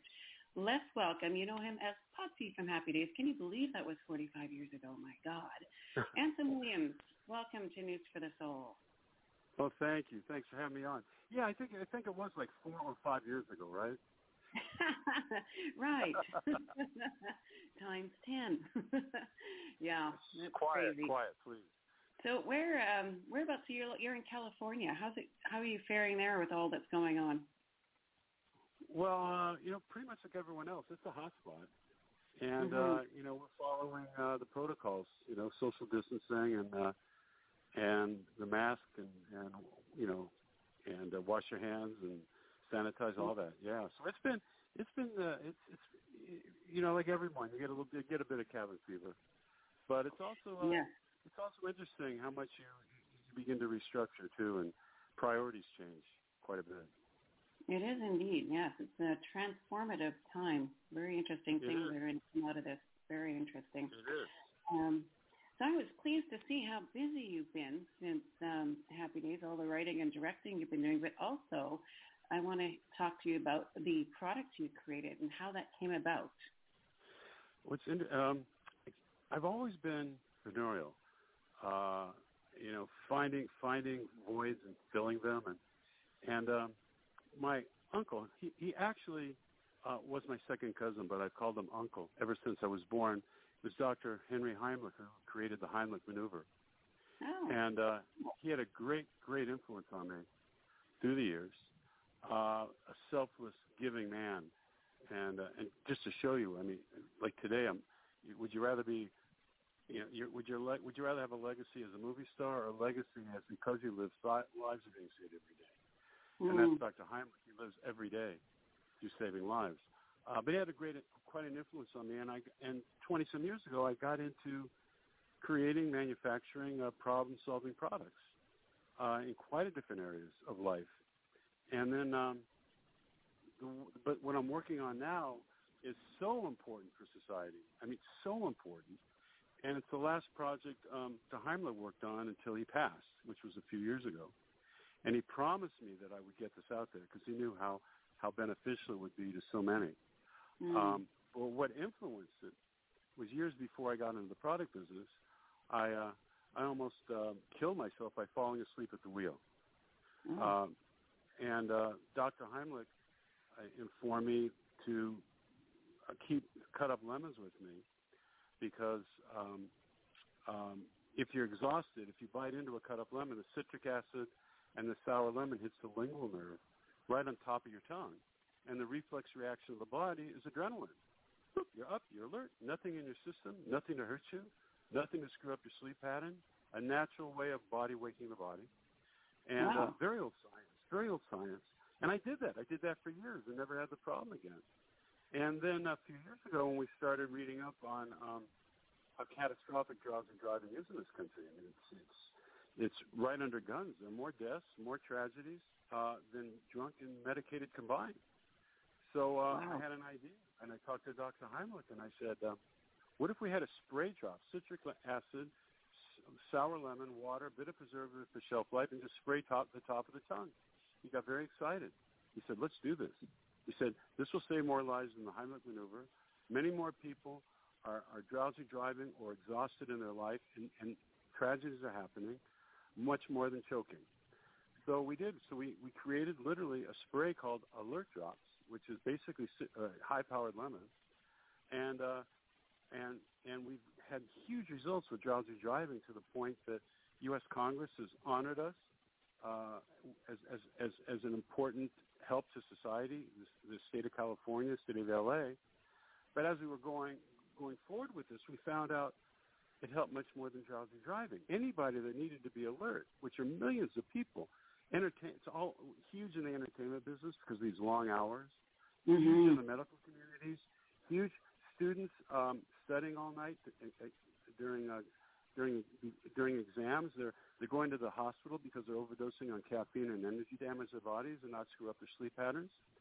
And now we've also found out in terms of exhaustion, it's been tremendous now with the coronavirus situation. We've donated thousands to the frontline workers who are absolutely exhausted, saving lives. And the Alert Drops is hugely helpful there. And also, the coronavirus is causing a lot of problems in homes where it's such a change of lifestyle for people. They're losing the fire, losing the adrenaline. There's no contact with other people. It really, and people are drinking too much coffee, and they're just doing bad things to try to get energized, and they're hurting themselves. And we're finding Alert Drops. Yeah, I'd say either Alert Drops or bite into lemons, one or the other. Really has been effective in helping them out of that doldrum. And I was very, very excited to be able to contribute to the front lines and continue to contribute to the front lines to help them stay safe and stay alert during this horrendous situation. Very cool. So it's primarily, so there's no chemicals in it, no drugs or anything? No, it's literally a hit of citric acid, natural citric acid, sour lemon water, and a bit of preservative for shelf life. That's it. That is all that's in it. And find an average of 30 minutes to an hour of like, boop, you're up, you're alert, nothing in your system. Just like going to the doctor and they check your reflexes. They have that little rubber hammer and they'll check your knees and your arms.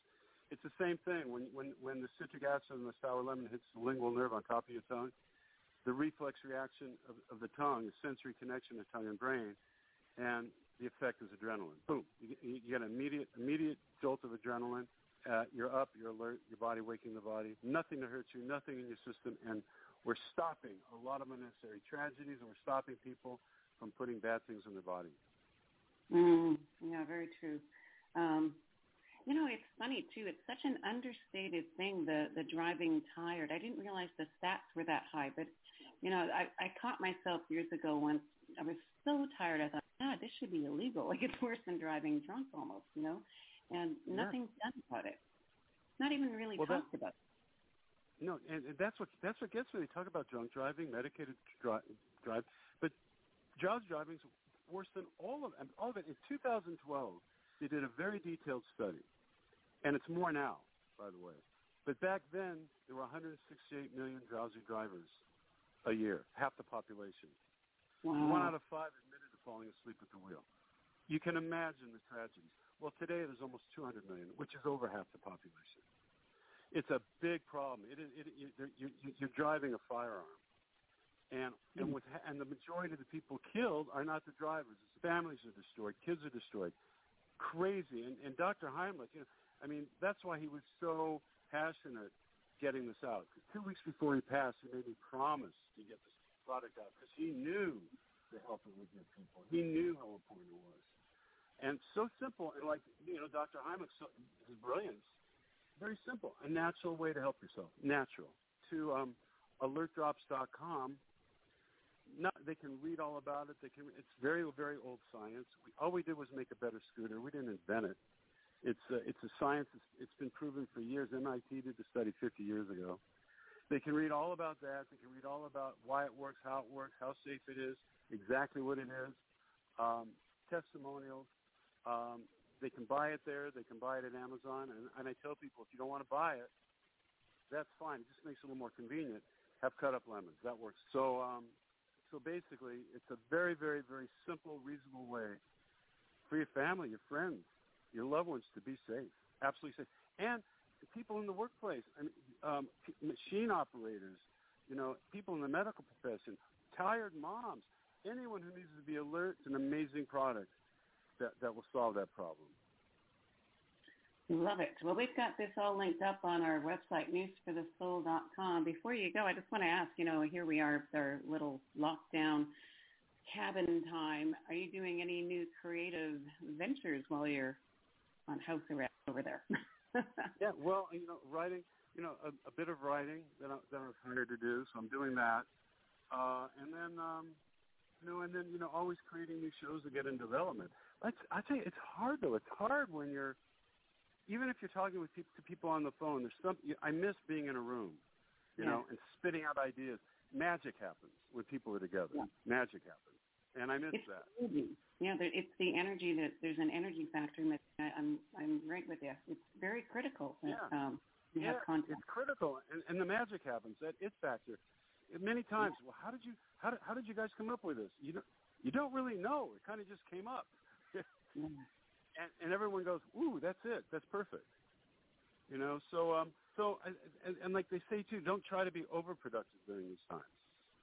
You kind of just calm into it. Let it come naturally. Calm into it. Don't beat yourself up to be overly productive, because that might not be that's not the whole purpose going through this. Mhm. Very true. Kind of like a forced retreat. And reprioritize too. It's very interesting. Mother Nature really kind of takes you to your knees. When we can get rovers to Mars and get detailed pictures of other planets, millions of miles away. We can go to the moon. But yet, one little virus and Mother Nature brings us to our knees, right? Absolutely. Yeah. Well, So I think not only is it a stock market correction and all that people are talking about. I think it's humanitarian connect. I think it's reprioritizing our goals, our needs, and our priorities. I think you're right. It's going to be interesting to see what the world looks like when the dust has settled after all this is moving. Yeah, I hope so. I hope it's not. Too many times, people, you overdrink and you get a hangover, and people say, "I'm never going to drink again." Oh my God! Then 3 weeks later, they forget about it. So I'm hoping this isn't the same. I'm hoping this sticks, and really, it sticks hard, and we become a kinder world, and a less self-centered world, less self-involved world, and really look out for each other. And big business and everybody else start doing the right thing. give back. Happy days. I love the irony of speaking with you now in more uncertain days, but let's hope for happy days again. It's been a pleasure talking to you, Ensign. Well, it's such a pleasure talking to you, too, and show, and you do so many great things for so many. It's wonderful. You be well, and keep in touch, and we will let everyone know far and wide about alert drops, and thank you for being here today. Thank you so much. God bless. Stay safe. We're going to get through this. Yes. Take care. Ensign Williams, Potsy from Happy Days. Wow. We're going to be back with more right after this.